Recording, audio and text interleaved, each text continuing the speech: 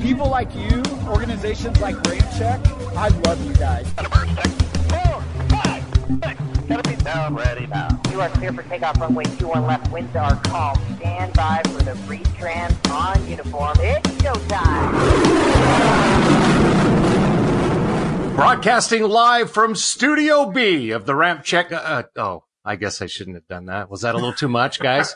Probably. Yes. A little bit. Hey, everybody. Welcome to another edition of the Ramp Check podcast. I'm Tony. I'm Aaron. And I'm little brother Ryan. All right. And we're back for another episode. And, you know, normally we just talk a bunch of stuff, but I'm just going to cut right to the chase. Yes. We have a very special guest here. And, Aaron, I'm going to let you go ahead and make the introduction. Yes. So we have to throw out Pig's name here because this guest was highly recommended from Pig, who's Acrojet. Right. And I'm just going to read a quick little bio here because our guest is actually pretty special. So his name is... I mean, cool special. Well, cool special. Not yes, short bus special. That's right. Okay. Just want to clarify that. So Buck Wyndham was one of the very first pilots to take the mighty A-10 Warthog attack jet into battle, flying numerous missions during Operation Desert Storm. He went on to fly the T-38 Talon as an instructor, training new Air Force pilots. He is currently a captain for a major U.S. airline and also continues to fly privately owned surplus military jets as a test pilot and instructor. Buck has written several articles for magazines including Warbirds, Classic Jet Journal, and Warbird Digest. A skilled photographer and videographer, he also enjoys vintage aircraft, studying history, 3D printing, collecting tools, driving his rail speeder, and exploring ghost towns. He is working on his next book, a novel entitled Red Air. So, wow, that's a hell of an introduction. So, welcome, Buck. Thank you very much. It's great to be with you. Yeah, woohoo. When I found out that when Aaron told me that you were going to jump on the podcast, I got super excited. I am really excited for this episode because we have not spoken with an A-10 driver. Oh, cool. And also a rail speeder. Now, is that something from Star Wars? I had to look that up. It does sound like it, doesn't it? Yeah, they actually look pretty cool. But yeah, I'll let you obviously explain it. But the pictures look pretty awesome. Yeah. Yeah, back in the day, the railroads used these little things. They're little motorized cars. They would use them to get around for maintenance and inspecting track and stuff. And they don't use them anymore. What they use is a pickup truck that, with wheels underneath that can go on the rails. Oh, yeah. Uh-huh. Yeah. So they got rid of all the speeders, and these are little, 2-seat, maybe 4-seat little vehicles that run with a 25 horsepower engine. And so they're all surplus now, and you can buy them, and you can actually get on the rails with permission and ride around on the rails. There's organized excursions that go out, and you go out for the whole day, maybe go 100 miles. And have lunch and come back, or maybe it's a 3-day trip or whatever. So, yeah. I was going to say when I was in elementary school, I was taught about like the railroad and like the Golden Spike, and you see them building the railroads. I was going to say this hobby is probably a pain in the ass, but you go on existing rails, so that's good. Yes, we don't have to make our own. Nope. I was thinking those rocket rail tests where they test ejection seats and everything, But anyway, I was way off. Well, so. you don't install a 30 millimeter cannon on the front of these, do you? You got me thinking now. I was just thinking in case you had any cows on the track or something. Yeah, so that could be kind of cool because if you get like a deserted section of railway, you can put this thing on. You get your 30 millimeter cannon mounted on the rail speeder, and then every 400 or 500 yards, you just put an obstacle on the tracks, and then you can just blow it away. It's like a video game. 10,000 pounds of recoil. I'm not sure that would work too well. Oh, wow. Nice. Yeah, that's nuts. Sorry. So back to the Ramp Check podcast about aviation. We tend to get sidetracked, no pun intended. But anyway, so let's talk, I guess let's begin a little bit of your history, how you got into the Air Force. What was your? I mean, were you a lifelong av geek from a kid? Did you know you wanted to fly as a kid, as a teenager? How did that begin for you, Buck? Yeah, and by the way, is your call sign Buck, or is that your first name? So it became both, but Buck is my given. It's not my given name, but my parents actually named me Buck when I was a little kid because we have a lot of people in my family with the same name. I'm the fourth. Oh, and wow. So we all have nicknames. So I became Buck, and that sort of carried over into my military career. So yeah, I was a total av geek, even as a kid. I think 4 years old is when I announced to my parents that I was going to be a pilot, and they looked at me like, "Where'd that come from?" So growing up, I hung out at the local airports, and I tried to fly and get rides and stuff with people as much as I could. Got my private glider rating when I was 16. Went to Embry-Riddle down in Daytona, and nice. Got the rest of my ratings down there, and then went in the Air Force. I was in ROTC in college, so I went in. Back to when I was 12 years old, I saw an A-10 for the first time. I was on the beach in South Carolina, and there was a couple of them flying up the beach, and I looked at them and said, I have no idea what that crazy freaking thing is, but I want to fly it. I didn't even know what it was until that fall when I checked out a copy of Aviation Week magazine and found out what it was. And then from then on, I was just an A-10 nerd, and I just, it's all I ever wanted to fly. And so when I finally got to pilot training, they have you fill out a form that says, what do you want to fly? And I wrote A-10, and of course everybody else had F-16, F-15, all that stuff. So they kind of looked at me crazy, but I was really fortunate to get an A-10 out of pilot training, and I got assigned to RAF Alconbury, which is a British base about 70 miles north of London. And I was just living the dream over there as a lieutenant in England, flying the A-10. And of course, what year was this, Buck? Let's see. I started flying the A-10 in 88, late 88, and flew it for just over 3 years. So it was just one tour. When I was in England, we were flying down low in the weeds, basically defending England and West Germany from the hordes of Russian tanks that were going to come over the border in World War III. That was our purpose, was to fly down low and shoot at tanks and armored vehicles. And then the Gulf War came along, and there's nothing to hide behind in the desert. So we had to learn how to be Stuka dive bombers. And so it was quite a different thing. But yeah, I've flown general aviation on the side all my life, had planes, participated in all kinds of other GA things. So I'm just a flying geek. That's awesome. Well, that's perfect. Yeah. So I was, this is Tony. I was actually in the Air Force, during that time frame. I was in from, 93 to, I was in from 87 to, 93. Yeah. 93, 94. So we overlapped. Yeah, we did. And I actually, went over to Germany once for a deployment, and we were a mobile tax unit, so we were the scope dopes that were, surveilling the area, and then we of course had our weapons people. So I'm sure that our unit, whatever capacity, like maybe the weapons, the weapons techs did, they would have spoken with you and coordinated some of these ground strikes. So it's kind of cool to have some of that overlap. Yeah, that's great.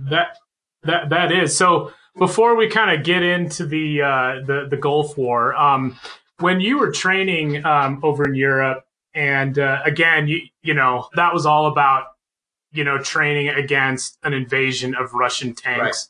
War. When in Europe, in case Russia invaded Europe, that's what that training was about. But basically, it was the same kind of tanks in Desert Storm. So do you guys train specifically for the type of armor you're going up against, or is it just the lay of the land, or just is there any different tactics that you trained for that circumstance? I mean the desert was it just had one thing in common with flying in Germany, and that is the type of vehicles that we were going up against. Because as you said, Iraq had a lot of Russian tanks. So we were familiar with their capabilities and limitations. And so we didn't really have to change too much in the way of what weapons we used. It was just really how we delivered them. We had to come in from on high rather than down low and hiding behind trees and hills and things. So, okay. Yeah, but the weapons were really the same and pretty primitive, really, for the time. I mean, the A-10 now has so much better capability than we had. We didn't even have a GPS on board. None of our bombs had GPSs. They were all just free fall bombs. Oh, wow. Yeah. So the most precision thing we had was the Maverick anti-tank missile, and that was great. And it still is to this day. But we didn't have all the fancy JDAMs, the joint direct attack munition, with GPS and all that stuff. We just didn't have that. So, wow. So it was just raw flying and raw attack. I mean, not a whole lot of advanced tech, I guess, now these days. Because back then it was the A-10A model, right? Now they're all C models. Is that correct? Right. And if you look in the cockpit of one now and compare it to what we had in 91, just not even the same.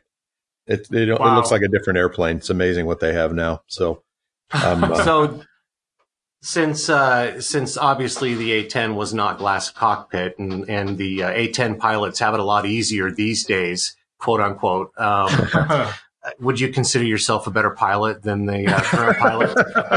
Oh yeah, I'm going to go right out and say that. Sure. No, I think actually those guys today, the guys today flying it have a lot more to deal with and a lot more technology to deal with. So actually, I have a lot of respect for what they're doing, and it's the job is the same. They're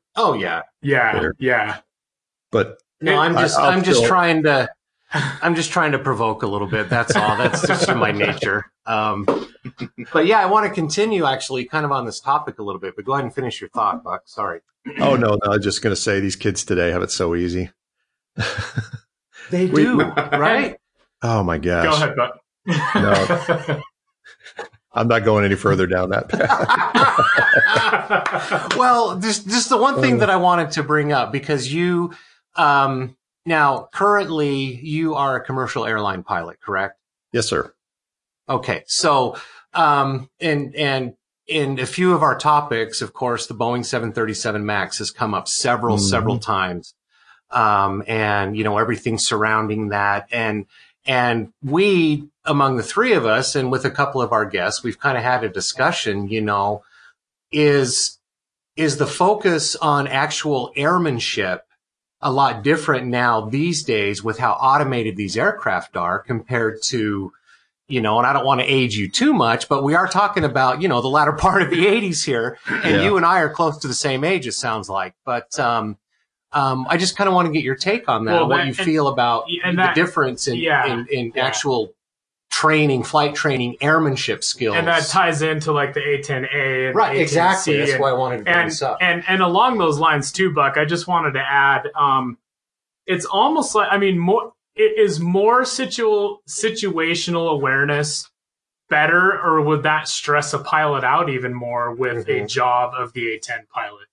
Oh, I think situational awareness is imperative. And I do, I am concerned about what I see and read and hear about pilot training these days, not only in the military, but in the civilian world. Not so much in the U.S., but some of our foreign partners, and this goes back to the MAX, to the 737 MAX. When I read accident reports about things like that and about how foreign carriers are trained, I am slightly concerned about what's going on over there, because it sounds like there is a training problem. And I also see that problem a little bit in the U.S. military. I see constant attempts to shorten pilot training and do it with simulators instead of planes, and get rid of formation landings, for instance, which they just did in the T-38 in the Air Force. There was an accident. There was a landing accident, and there have been a couple over the years. But then again, it's dangerous business, and getting rid of formation landings, I think that's a mistake. It's a knee-jerk reaction is what it is. How about readdress training instead of eliminating it altogether? And unfortunately, I think that's just kind of how society is right now. Yeah, it's distressing. I don't like it. I definitely see our capabilities going down in the long run because of that. I don't know if we're there yet, but it's not good.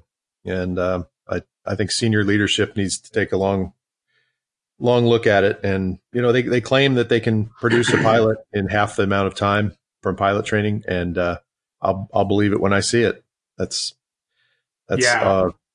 don't know how they're exactly training. I know there's a lot of simulator stuff and a lot of part task training and things, but that doesn't put G's on your body. It doesn't put sweat in your eyes. It doesn't put sun glare and all the effects of flying for hours and hours and the stresses and all that. It just doesn't simulate it. So, And that kind of ties into, a recent spat of specific military accidents where we have lost, pilots. There's an F-15 over in England and we don't know yet because the reports aren't out and the investigations are still ongoing. But, there's some F-35s that have crashed recently, an F-22 Raptor. I mean, so you just wonder, and it seems to be younger pilots. And I wonder if it kind of ties into that just because of the lack of the, I guess, more real world training. Yeah. Real world. Yeah.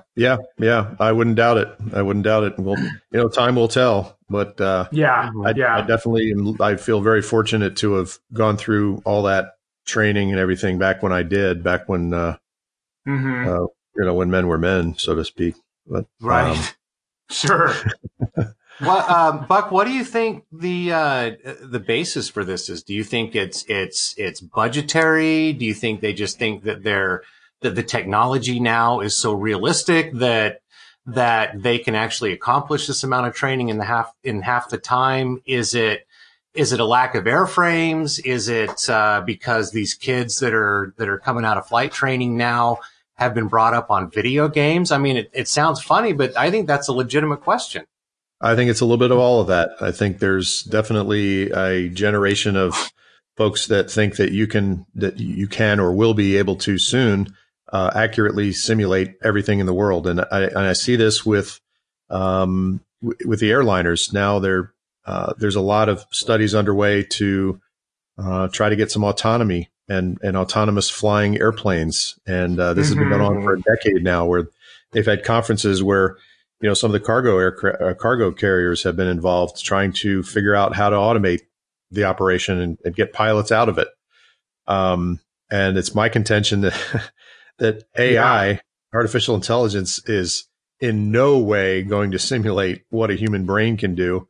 I can point to at least 5 instances in my airline career where if there hadn't been a human pilot at the controls, we would have had a smoking hole in the ground. And I am not a big fan of automation in airliners. I'm not a big fan of simulators. I mean, I love simulators. Simulators are fine for what they do, but trying to take somebody all the way through training in a sim, no. Yeah. Well, I happen to think that whatever an individual does, but especially with flying, I happen to think that emotion actually can help, an individual super focus, you know what I mean? And I don't think AI can in any way simulate someone's feeling about what's happening. You know what I'm saying? So right. I AI totally is not agree trying with to that. save its own life. AI is not sitting in the airplane and trying to get itself to the destination. Right. That's the way I look at it as a pilot.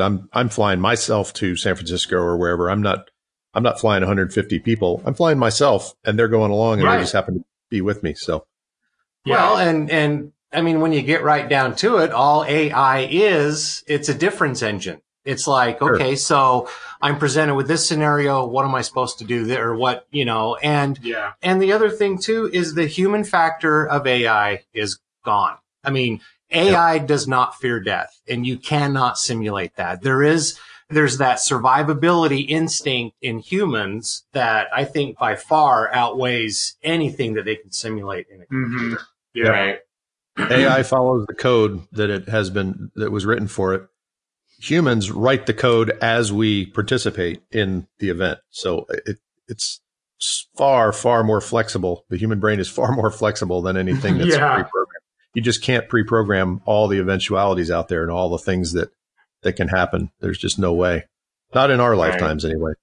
Right. Yeah. Exactly. Yeah. Exactly. So, well, sorry, we in my day, we used to have to fly planes by hand. Right. Well, speaking of planes by hand, this is Ryan, by the way. I've just kind of been sitting back listening. I was super excited to have you on today, just simply because of the A10. And I have to know, like, and I don't even know if there's any way you can really describe this, but the A10 has always been one of my favorites, and I'm definitely not just pandering because you're an A10 pilot, but no, pander, please. Okay, all right. There's a lot of pandering going on. We're talking to anyway. a pilot. Okay, all right. My bad. Going to air shows as a kid and seeing things, and even now, like not necessarily as a kid, and the A10 was always so up close and personal because everything they did was so close to the ground and the maneuverability. And so I was always so excited to see the A10. And I've done some pilot training, and I was getting my private pilot's license years ago.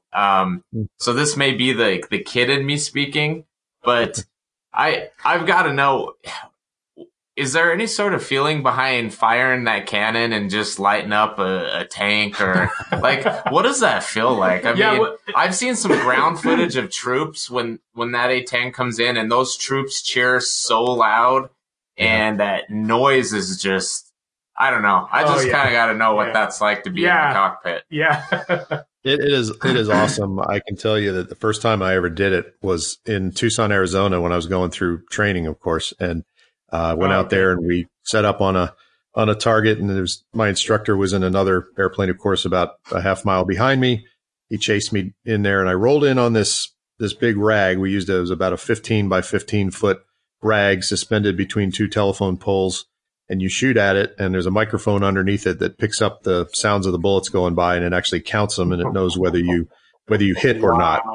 And the range controller will actually read out to you how many hits you got. So I rolled in and didn't know what to expect other than, what I'd seen on videos and things. And squeezed the trigger halfway. There's a little detent there. And then I increased my finger pressure, and I just waiting for for whatever. I didn't know what was coming. And I just remember that all hell broke loose shortly after that. And it was the plane roared. It made a roaring sound that came up through my helmet, through the sides of my helmet and into my head. It wasn't like coming through, the ear cups or anything. It was just my whole body was rumbling and the whole plane was roaring. And you lose sight of the target for a brief moment as the bullets are hitting it. And I'm trying to come up with a superlative to tell you what it's like. That's absolutely awesome. The G meter, which is sitting up there on the glare shield above you, pegs out at +10 and -8 Gs when you shoot the gun. That's how much vibration there is. Oh, wow. Oh, my gosh. The whole plane is vibrating that hard. And then you release the trigger and you pull off the target, and a few seconds later you start to smell the cordite, the gun gas coming up through the floorboards and into your mask, and it's just the greatest smell ever. That sounds just as cool as I had hoped it sounded. Yeah. So, I mean, we've all seen videos and heard audio of the burp, when the A10 fires, which is one of the coolest sounds ever. Are there any recordings in existence of that sound from the inside of the cockpit? Do you know? Yeah, I won't say that I did this, but there were some people during Desert Storm that actually. Sorry, we didn't mean to get you in trouble here. Oh no! I think the statute of limitations is long over on this, but I have heard that there are people that put video cameras in the cockpit during the war for one or two sorties. And that would definitely have recorded the sound. I don't know if it really does it justice, but yeah. It sounds about the same inside as it does out, except it's it's 2 feet under your feet. Dang. 3 feet under your feet. That sounds so cool. So I got to know, did you hit the target your first time?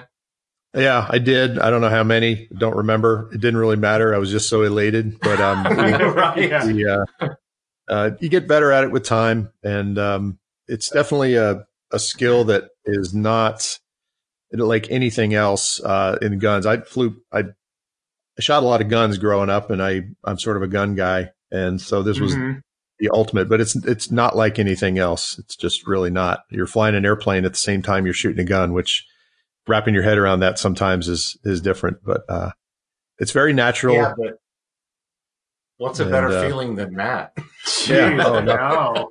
Really nothing. Flying an airplane and shooting a gun at the same time. Oh yeah. Well, and I mean the 30 millimeter gun in the A10 for crying out loud. That's crazy. So it is a beast. So Buck, I want to read an excerpt from your book real quick that goes right along these lines we're talking about. And then we would love to hear about some stories flying the A-10 in the Gulf War. But it says, I'm awed by my destructive power. With a small squeeze of the trigger under my right index finger, I can rip the turd off a 30-ton battle tank and throw it 200 feet across the desert. Did you say turd or turret? Turret. Just making sure. Well, now you've ruined the intensity. Now, while the rest of the tank burns in an explosion of white-hot burning phosphorescence. Oh. But the cold, morbid reality of it does not exist from where I sit and watch it happen. There's no dramatic chord, no deafening explosion, no screams suddenly stifled. The soundtrack of a pilot's war is mostly silent. Wow. That's strong words. I love that. That is incredible. So, obviously... It's very different. Go ahead, I'm sorry. It's just very different experience when you watch videos on YouTube and you see the gun and you hear the burst noise and you hear the bullets hitting. That really, other than the sound of the gun going off, and this a little bit of sound from other weapons that might be coming off the airplane like Mavericks, it's really just it's quiet. It's quiet in the cockpit. It's kind of a whooshing noise and whatever's on the radio that you're listening to, or talking to people. That's it. You never hear explosions. You don't even see the details of what's going on down there. A lot of the times you're shooting from several miles away. And so it's just a very detached sort of experience. And because of that, you have to kind of remind yourself how real it is for the people on the other end. And I try not to think too much about my kill count. That's not something that pilots do. We generally didn't count up how many tanks we hit, how many, of anything that we hit. It really was just a kind of a flow, and you shoot to your assigned targets. Maybe you find other targets, and then you go home, and you let the bean counters, count the stuff up. And we don't count. That's kind of why we don't count tanks. Otherwise we'd have a lot of tank aces from that war. We just don't do that. We just don't think about it that way. So I'm guessing that the psychological part of this is part of the fighter pilot or the pilot training curriculum period, right? I mean, is that a big part of your training? No, you'd be surprised how little that is trained or talked about in training. It's almost just assumed right from the beginning that you've already figured that out and you've got that under control. There's no, I don't remember a single time during either my basic pilot training or my A-10 training where we talked about the psychological impact of launching a Maverick missile at a tank that's driving down a road. I just don't think that was just never talked about.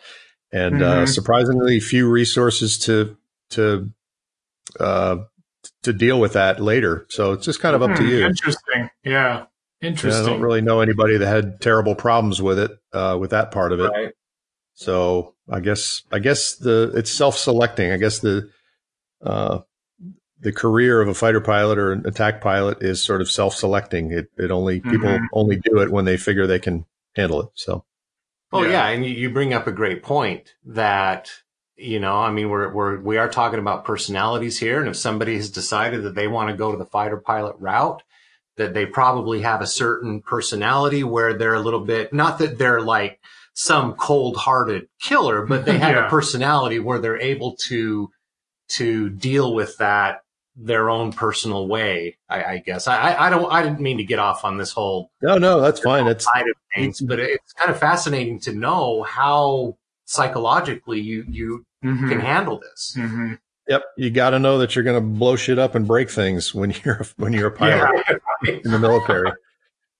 So that's for sure. So your very first, I guess, deployment into when you flew for Desert Storm. Did you deploy when it was Operation Desert Shield, or did you come in right as the war was going? Why don't you just explain what that felt like flying into the region, and then your first combat mission where you actually employed weapons? Yeah.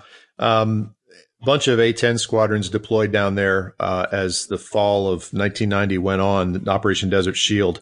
We were the second to last, I believe, squadron to arrive. There were 7 squadrons of A-10s that arrived all at one base in eastern Saudi Arabia. The place was called King Fahd International Airport. It was actually an under construction international airport that we took over and used as a military base.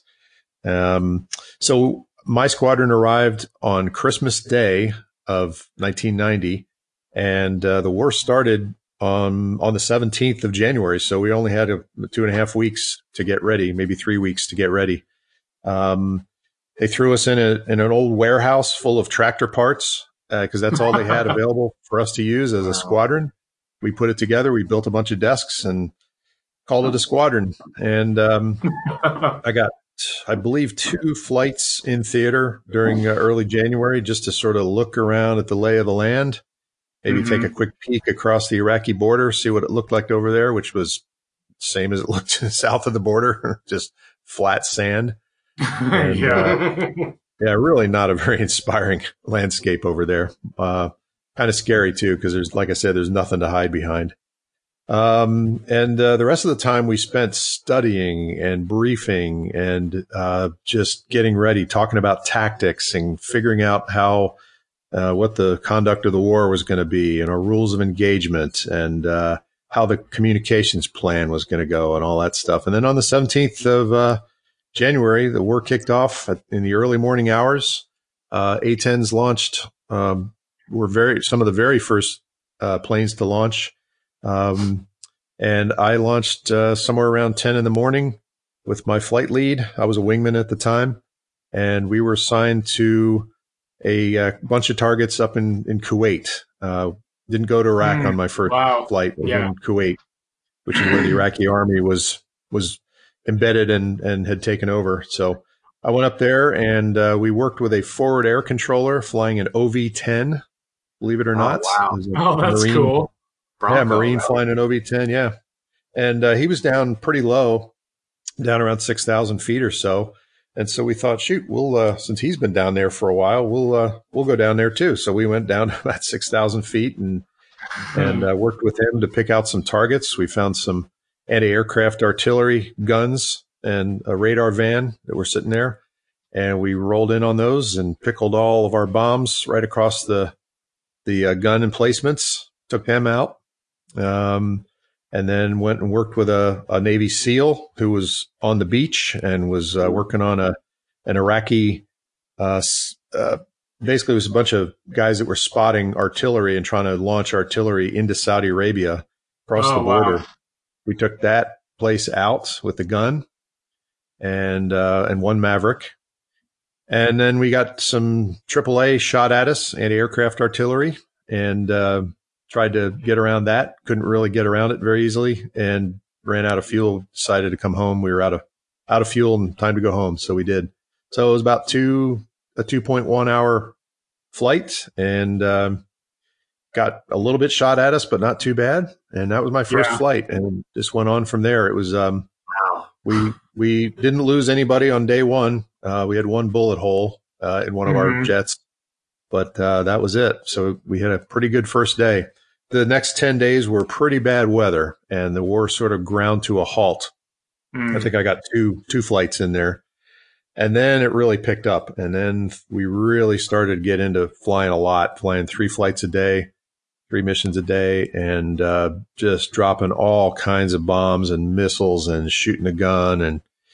And so the war progressed pretty quickly after that. So that was my first day and how we got down to the desert. So, wow, that's awesome. So I'm sure the majority of our listeners are very familiar with the A-10 and its role in the military, but can you, maybe for those listeners that aren't that familiar, what was actually your mission in an A-10 during, Desert Storm?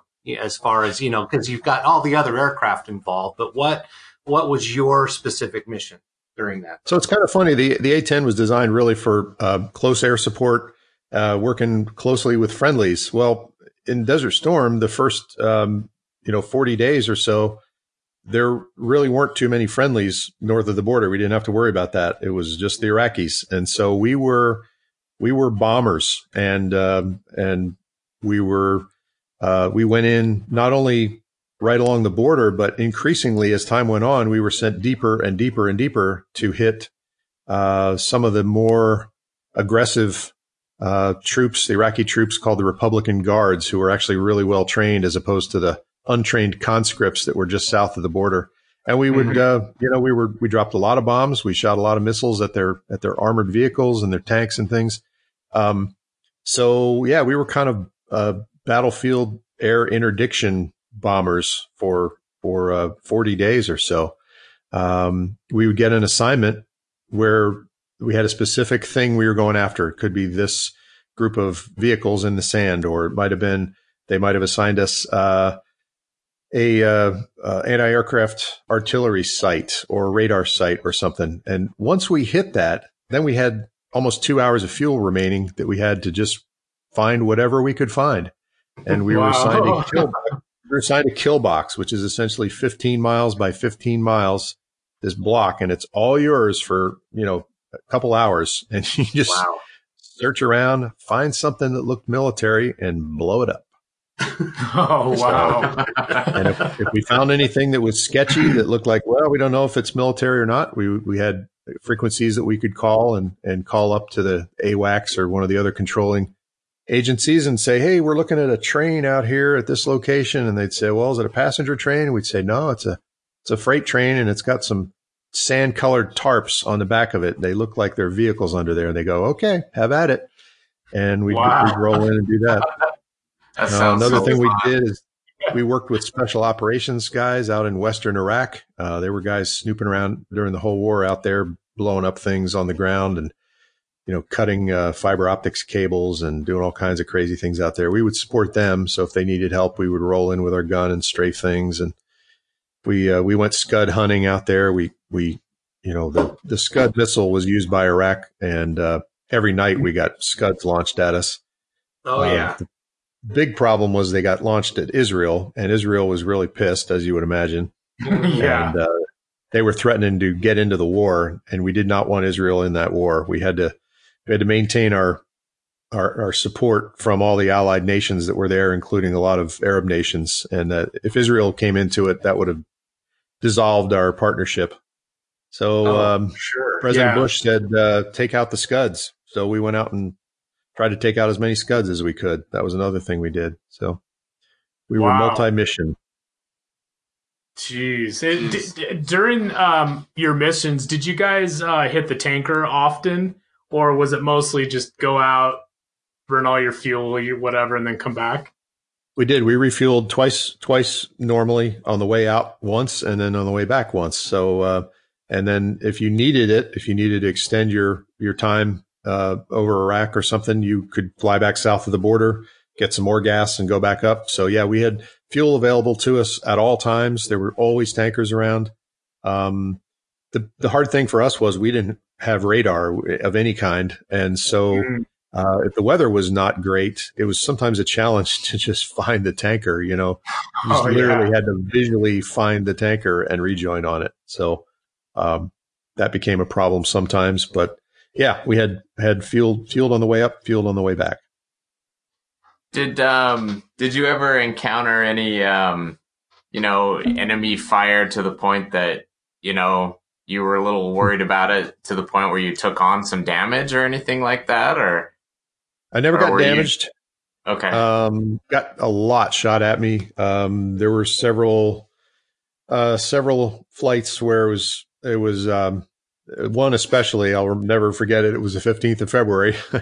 And I celebrate that day to this day because I feel like every year that goes by after that particular 15th of February is just a gift because I got so much stuff shot at me and the plane unfortunately I was low and slow and out of energy when it happened. Oh wow. And I let myself get into a really bad crack. And the A-10 is a wonderful airplane for what it does. It does not have all the energy in the world, does not have all the thrust in the world, and you've got to manage your energy state. In other words, your airspeed and your altitude. You've constantly got to trade off one for the other. And I had not done a good job of that in this case. There was so much being shot at me that I was jinking around, going left, going right, going up, down, you know, all different ways. And that depletes your airspeed pretty rapidly in an A-10. And I got myself into a place where I was low and out of energy, and they were just unloading everything they had at me. And it was just a miracle that I didn't get shot down. In fact, that very day, that very morning, 2 guys did get shot down in that vicinity. And I just feel very lucky that I didn't. So, and then there were some other times when I had missiles shot at me. I had a couple SAMs shot at me, one in Kuwait and one in Iraq. And it's to dodge both of those. So, did you go in and kill the SAM site that shot at you? You know, that would make a great part of the movie. But no, neither of them, you know, with blood in my eyes, I went in and I killed that SAM site. No, too scared. Yeah. Well, you can throw that into a Hollywood script one day. You know, it'd be great for Is there one? Okay, so the episode that we recorded with Pig, he explained and told us a story of the time where they sonic boomed a base in Iraq. Okay, yeah. So is there a story? Now I know you're not going to sonic boom a base in an A-10, but is there a story that kind of goes along those lines where you're just like, we just want to dust these sons of bitches, you know? Want to mess with them, just ruin their day. Yeah, I can tell you 2 brief stories that there was nothing where we actually got vengeance on anybody in that way. You know, sure. like you suggested, A-10 flies at the speed of smell instead of the speed of sound. So, yeah. So, hey, it's time to buzz the tower. Yeah, I don't think it's going to be that quick. Yeah. Guy would not have spilled his coffee, I don't think. It was an A-10 coming by. I'm sorry. We had one thing that we tried to do, which I don't know if you know this, but the Iraqis had dug a bunch of long trenches along the border, and they filled them with oil. And the intent was that if we came across the border, if the American army came across the border, they were going to light the pits on fire to try to block us from coming across. You know, interesting thought. I don't really know how you set that on fire. Maybe you throw a flare in it or something. Yeah, but I guess somebody got the brilliant idea to maybe send some A-10s up there to try to preemptively light the pits on fire by shooting the gun into it. Wow. Armor-piercing, high-explosive, incendiary bullets. Sounds like a good plan, but apparently some guys went up there. I was not involved in this, but apparently a couple guys went up there and just strafed the crap out of these pits and didn't not one flame came out of there. They didn't light it on fire at all. So that was a waste. I did personally get involved in a thing out west, far out in western Iraq in the Anbar province. When I was out there scud hunting, we found, and I was not the first person to find this place. I just participated. We found these assemblies of buildings. I'm talking a fenced-in compound that was 4 miles long by 1 mile wide that was full of tin buildings. We didn't know what was in them. Somebody lobbed a Maverick missile into one just to see what would happen. And what happened was a freaking huge explosion that went on for hours and was sending all kinds of shrapnel into the air. And then they did it again with another building, and the same thing happened. And so every mission, we would try to stop by these places and lob a few Mavericks in there and blow these places up because it was so much fun. It was ammo. It was clearly stacked ammo and rockets and whatever else they had sitting around. And then they found another place that was like that. It was even bigger. So the first one we named Home Depot because it had everything. And the other one was named after the guy that found it. We called it Hicksville. His name was Hicks.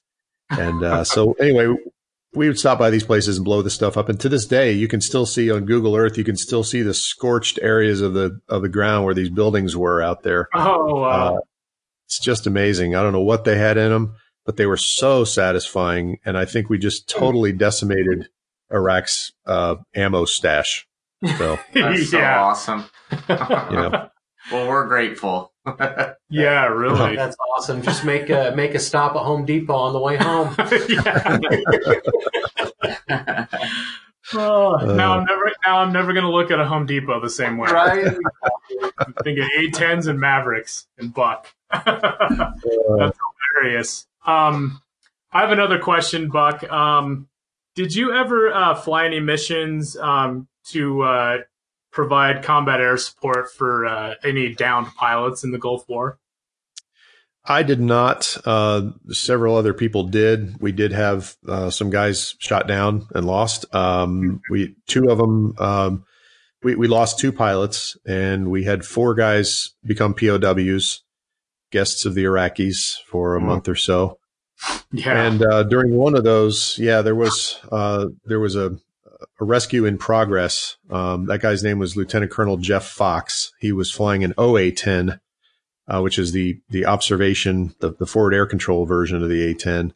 And he got shot down, and he had his survival radio with him, of course, in his parachute harness. When he got on the ground, he started talking to other A-10s that were up flying around and trying to direct them in for a rescue, or at least protect him until he could be rescued. And they were in contact with him, but unfortunately, a bunch of Iraqis in a truck rolled up, and he essentially narrated his own capture, and it was horrific. Wow. It was really, really awful. I heard one half of the conversation, but I have heard recordings of the whole conversation. And, he's basically saying, "Hey guys, there's a truck coming up, and the guy's pointing a gun at me, and he's telling me to get my hands up. Guys, you got to hurry. And, there's A-10s racing in from all directions to try to get there.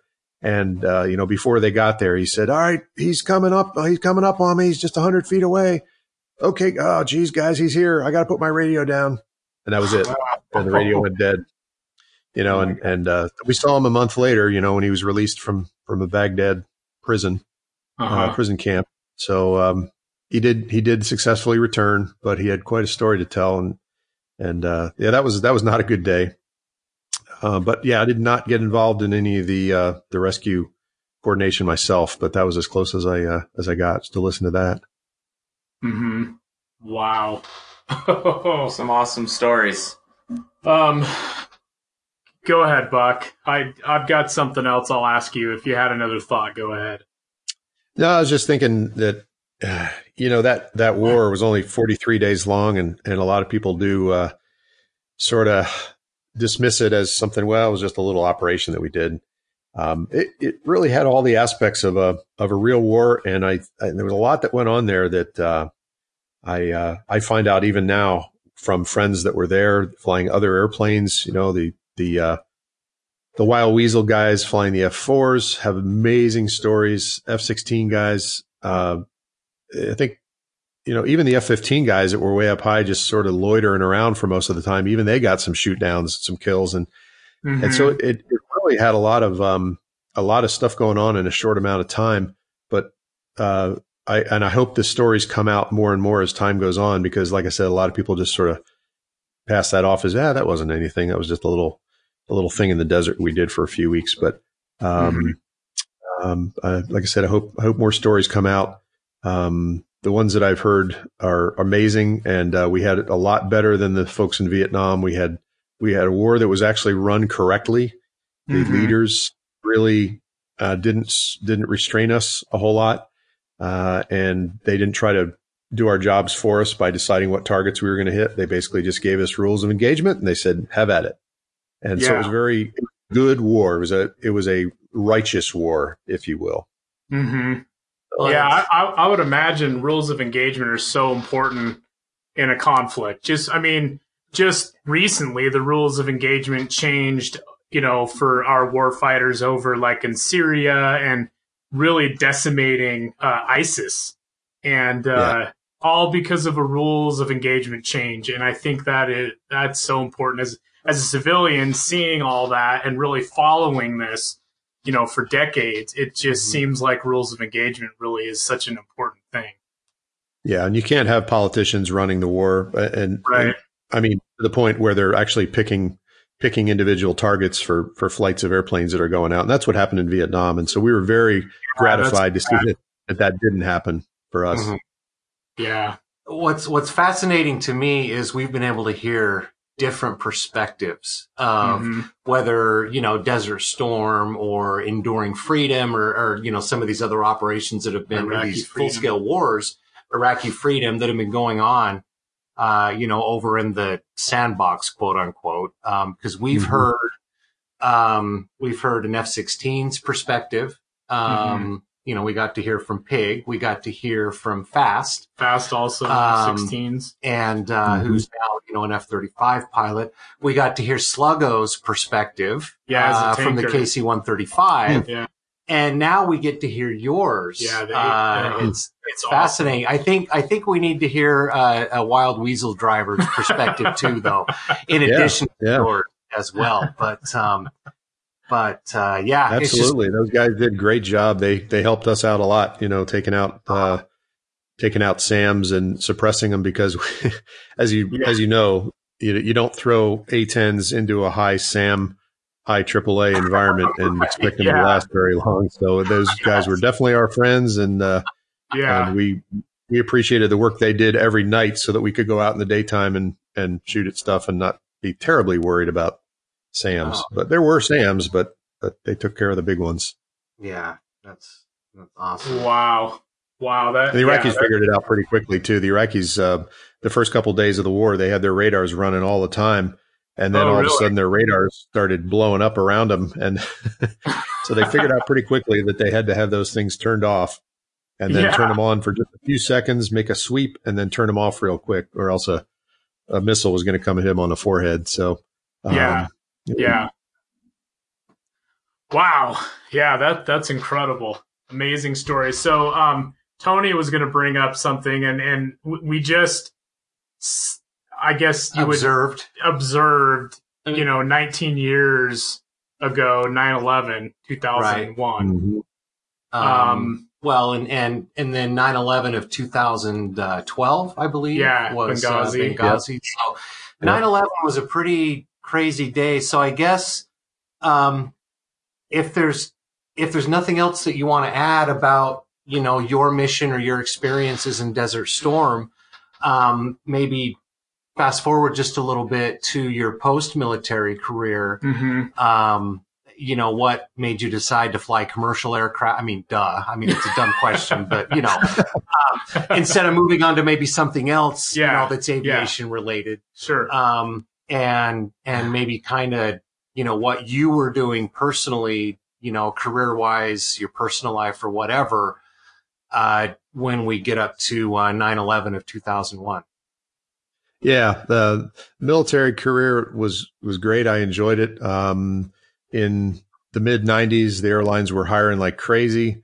It was a very, at the time, kind of a lucrative thing to do and very rewarding. And there was all kinds of opportunities, and so I took it and just decided to get on with an airline, and then maybe leave the option open to stay in the reserves or something, which is in fact what I did. So I got on with one of the major airlines and flew a bunch of different things over the years. As a first officer, made captain, a little while ago, a few years ago.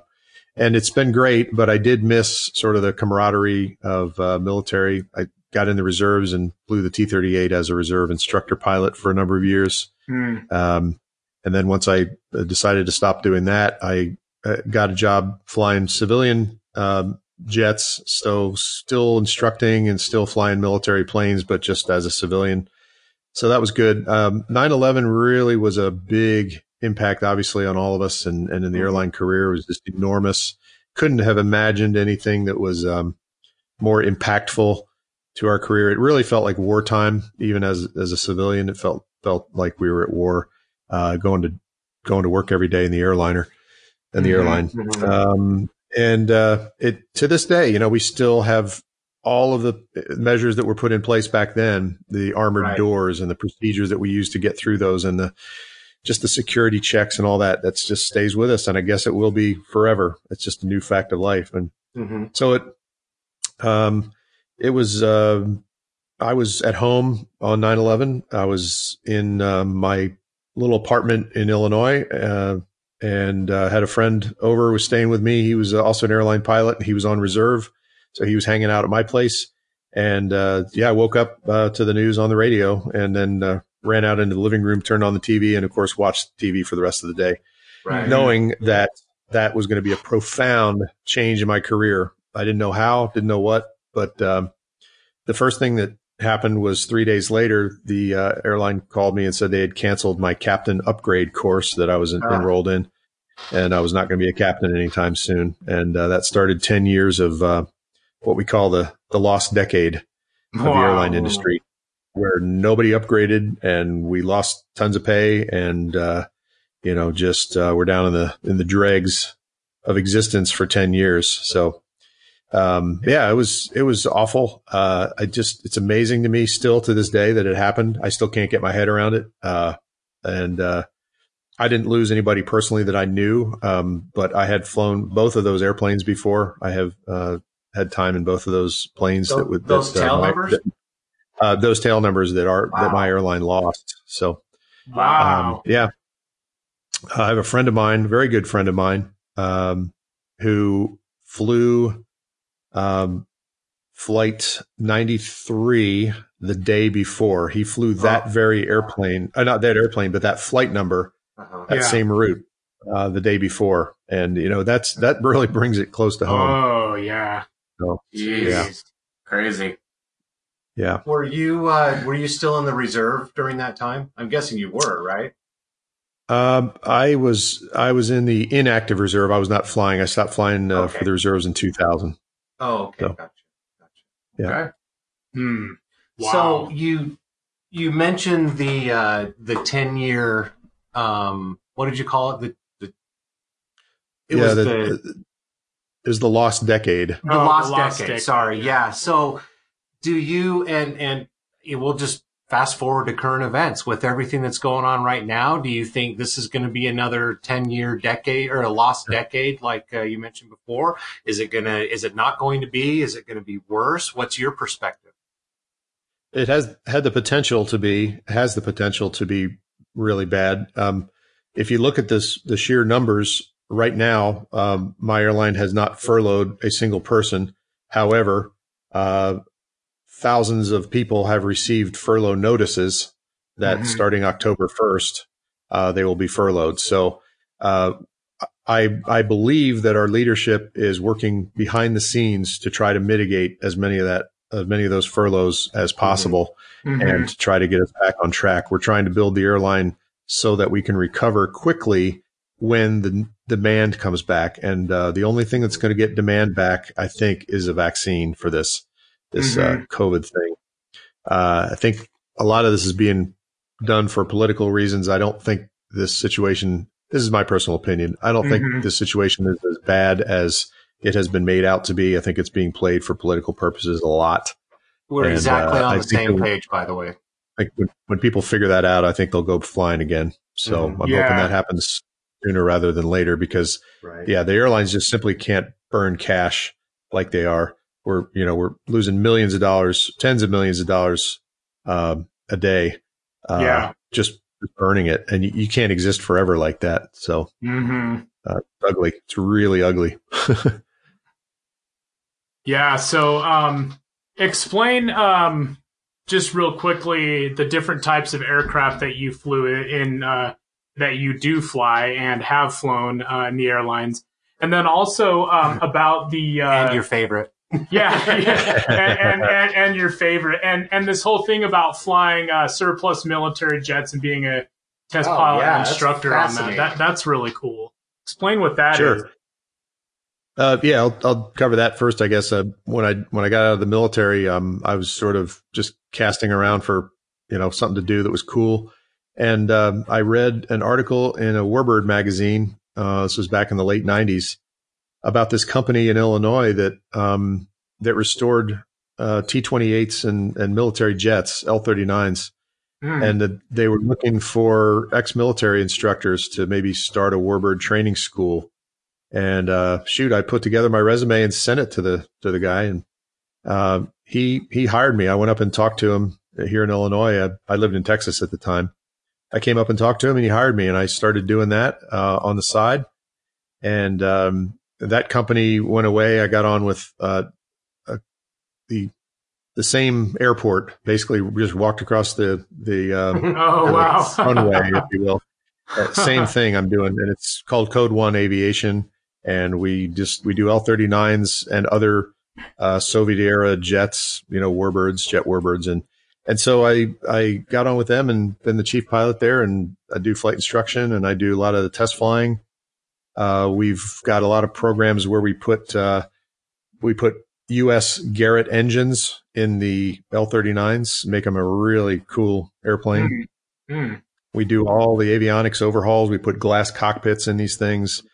Really Gucci them out, customize them, and nice. Been do all the test flying on that, and take them to air shows when we need to. I do upset training for corporate pilots, teach aerobatics, teach formation, all the stuff I used to teach in the military, except I teach it to 65-year-old dudes that own their own airplanes. So nice, kind of fun. Perfect. Yeah, you can't yell at them like you do with a second lieutenant, a 23-year-old second lieutenant. It's not quite the same. Right. Yeah. So is that how you know Pig, is through that kind of community? Pig and I actually went to college together. We were in ROTC together. Oh, and then, cool. Of course, the Air Force, I didn't see him during the Air Force years, but then he got on the same airline as me. And then I found out he'd been flying L-39s. And just a couple of years ago, I decided to get him on board with Code 1 Aviation. So he's one of our instructors. He kind of works the East Coast, and then we have our main facility in Illinois. So Pig's one of our 4 instructors. So you guys went to college and ROTC I could together. just imagine the story. That's a whole other podcast. So we're going to have to get you both on at the same time. Yeah. I got stories, probably more stories about that than anything else. So, that's awesome. He's a great dude, and I'll probably say it to his face. But I'm not just saying that. He's he's a good dude. That's good. Yeah, that's awesome. Yeah, we love chatting with Pig. That's great. So what's your favorite commercial airliner to fly, and how many different types have you been rated in? Let's see. I flew the DC-10 as an engineer. Then I went to the Airbus A320 as a co-pilot. And then I did the 777 co-pilot. That was nice.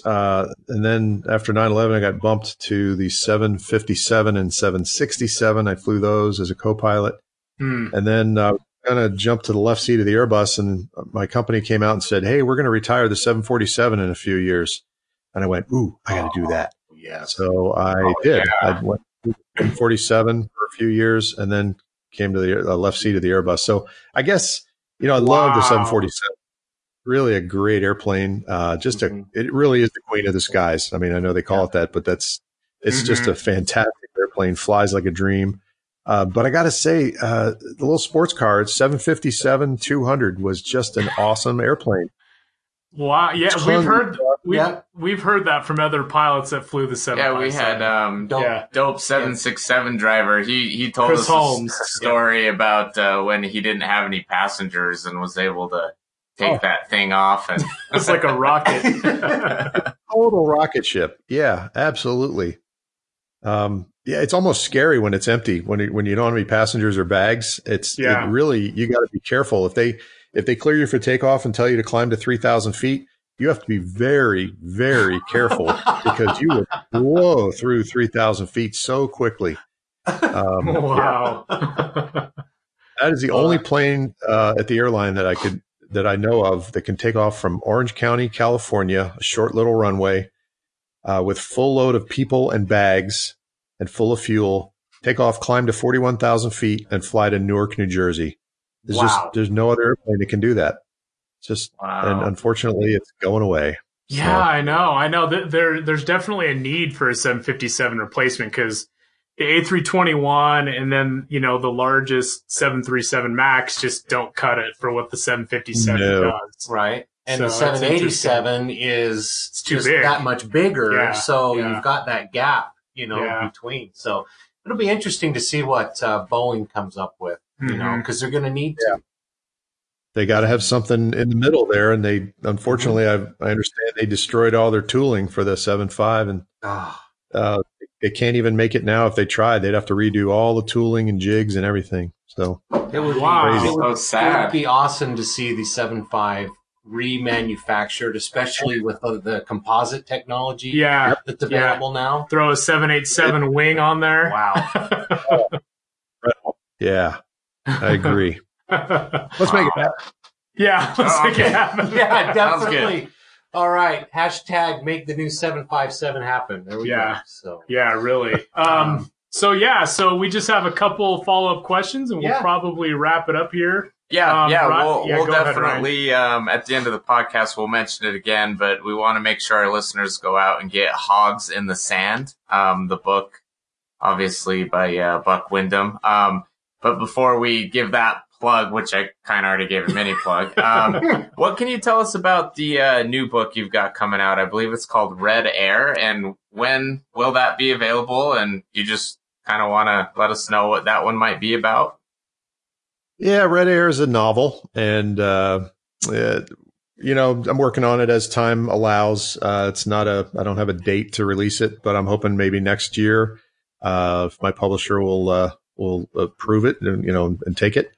But it is a novel about a guy who flies adversary air, meaning he flies Soviet fighters under contract to the U.S. government to provide training for the Air Force and the Navy. And he gets involved in some international intrigue with that and ends up saving the world. Oh, that sounds great. That sounds awesome. That's like Tom Clancy-ish right there. That's pretty cool. Yeah. Wow, that's cool. That's great. Well, so we'll definitely check that out. If people want to follow you on social media, so they can. I mean, will you post updates on? Progress of that, or where you're at with that. So where can they follow you? Just so right now, the book and me have a website, which is hogsinthesand.com, and you can find out about that book and me. And then you can go on Facebook and look for Hogs in the Sand. We've got a good page there. When Red Air starts getting closer to its release, I'll create another website and Facebook page for that and some other social media. Okay. So we'll definitely reference that. But for now, just Hogs in the Sand for the one book. And I'm a big audiobook fan, and I cannot find an audiobook version of Hogs in the Sand. So one thing that I was thinking about asking you to do is maybe you could narrate that for. I'm just kidding. Yeah, do you want to read the book for us right now? We'll sit down and have story time. Can I have a sandwich first? Hey, actually, the is talking about that. I mean, I've been chatting about it with him about the possibility, and the more people that express that interest, then definitely that's more ammunition for actually doing it. So thanks for your input, and I'll pass that along to him. Where can we help drive that? Is there a way that we can have people express their interest and maybe get that a little bit closer? No, you can go to my publisher's website and just send them a note, I guess, but nothing formal yet. I'm just sort of collecting anecdotes like this, people telling me, hey, you got to get an audiobook. So that's great. I'll pass that along. Yeah. Well, you could start your own podcast and call it Story Time with Captain Buck. Yeah, really. Read the book. No, right? Yeah, no, that's awesome. I am really excited to read Hogs in the Sand. And so it's obviously available through your website, but what other platforms is it available on again for our listeners so they can actually pick it up? Yeah, Amazon, Barnes and Noble, and anywhere that you buy books, you can go and find it. Just literally just type in Hogs in the Sand and you'll find it. It's available everywhere. It's a hardcover, paperback, and ebook. So there's all three of those available for now. All right. And hope you enjoy it. It's if you want to experience everything and go through a 6-month deployment to a war and fly it with me, that's as close as you're going to get, because I tried to make it so that I stuck you in the cockpit, and I also let you experience all the highs and the lows and the boring times and the just the desert heat and the anguish and all the things that go along with deploying to war in these days, this day and era. So camel spiders. Oh my God! Don't even bring those up. That is the ultimate creepy beast. I guess you've had some experiences with those, but we had those too. Yikes! Oh yeah, wow. Camel spiders. No thanks. Yeah, I would have used the A10 to strafe those. Those are just god awful. Oh. Nuke them from orbit, man. It's the only way to be sure. That's awesome. Exactly. Well, hey, Buck, is there anything that we didn't cover or that we didn't ask you that you feel like is important that you'd want to, tell us or our listeners? Any subject we didn't cover? I'm very handsome. No. Okay. Well, there's your picture right there. Here, scroll down. There you Let's go. see. Oh, yeah. Yeah. I think you covered. Oh, yeah. He's Great. yeah. Good-looking guy. I think you covered it all. You did a great job. Looks bromance friendly. Tony's still fixated on your photo, apparently. No, that's awesome, Buck. We really, really appreciate you having you on the podcast with us. And Great to be here. whenever you want to forward the tracking number with the signed copy of the book, just let me know. Yeah, You got it. We'll snatch some of those up and send them to you so we can get them signed for sure. I'd love to. Yeah, definitely. That'd We'll be send great. a couple. Yeah, We'll make that happen. I can't wait to get my hands on one. We'll be The happy. excerpts that we've read have just yeah. been amazing. So So, we'll be happy to send you some ramp swag as well. oh yeah, definitely. Yeah, Well, and I definitely recommend people go to the Ramp Swag store, because I've already been on there and gone through, and I've got a bunch of things picked out that I'm going to get. So Awesome. I really like your Piper Cub mask. I'm going to pick one of those up. oh yeah. And I see a bikini in there I could give to somebody too. That looks pretty cool. There you go. It's actually send it. kind of a popular item. Is it? Oh, that's good. I like your aggressor stuff too. I'm going to have to get some cool. of that. Yeah, Oh, cool. yeah, Great. definitely. Yeah. No, I was just going to make a joke that you could buy Pig a bikini and send it to him. Oh my God! Don't do it, because he will wear it and post him in it. So let's not do that. He will. Yeah. He will. Oh He yeah. That He would be absolutely hilarious. But I've actually been working on a few more A10 designs too, so I'll definitely keep you posted on that.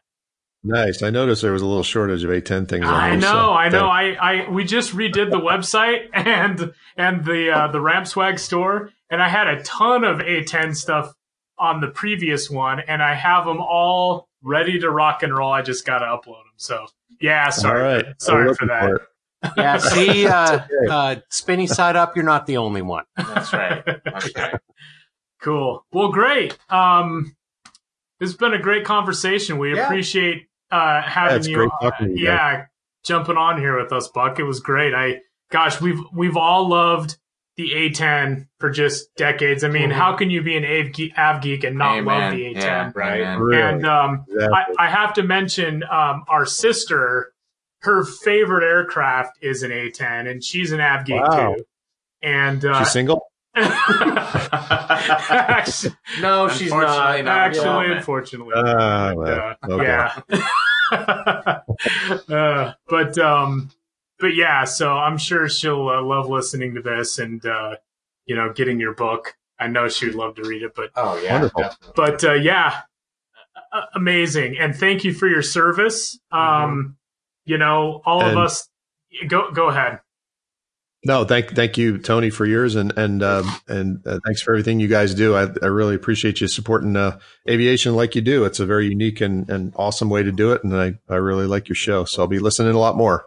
Well, thank you. We appreciate that. Thank you. And so before we wrap up, I want to just one more time, if you want to share, your personal social media, you don't have to. Yeah, any kind of social media you have. And obviously the website for the book again, hogsinthesand.com. hogsinthesand.com. Hogsinthesand.com, and then Facebook, Hogs in the Sand. Okay. All right, great. Good. Perfect. Best way to make contact. I do read every comment on there, and I also put my email address in the book. So if you get the book, you have access to my email, and I do try to answer every single person that writes to me. So Perfect. All right. Great. Cool. Well, that's awesome. So before we wrap up, Aaron, you want to go over your social media? Yeah, with so us you real can quick? follow me at Aaron Rumfollow. That's my personal social media, whether it's Twitter, Instagram, or Facebook. All of my Av geekery stuff, obviously, is at RampCheck Global. Pretty much any type of social media. That pretty much covers me. So, Ryan? My personal social media is at RumFollowMe, and give it a look over. But as always, I say I'd much rather have you follow at RampCheck Global, because that is a lot more interesting. Definitely. And kind of the same here. I tend to get a little bit heated in my personal Instagram about current events, but if you want to look at that, you want to laugh, you can follow me at TRumFollow, TRUMFALLO. Don't forget, the Ramp Check podcast is available anywhere you can get a podcast. You can find us on iHeartRadio, Apple Podcasts, Apple Podcasts, Google, Spotify, SoundCloud, Stitcher. I mean, just pretty much anywhere, right? And then, of course, we do have our YouTube channel that we do have some content on. Please go to there. It's youtube.com/RampCheckGlobal. Well, we don't have we're new, and so they don't give you a web address. You have to just do the default. So go to our website, RampCheckGlobal.com, and then click the YouTube icon, and that takes you, that links right to our page. And that also links to our audio podcast. Right. RampCheckGlobal.com also links to the Ramp Swag store. That we should be expecting a sizable A10 order from soon. We're going to send them some stuff. Yes, we are. Yeah, so don't don't order anything A10. Don't click buy in your cart yet. Let us know what's in there, and we can hook you up. But I want to support you guys. Well, we certainly appreciate that. And then, of course, our aviation and aerospace news website, RampCheckReport.com, which is also found in RampCheck. Yeah, all the links on this is RampCheckGlobal.com. You can click through anywhere on there. So. Absolutely. Great. All right. And Buck, thank you once again for being on the podcast. We really appreciate it. It was my pleasure. It was great to be with you. Yeah, thanks again, and good day, everyone.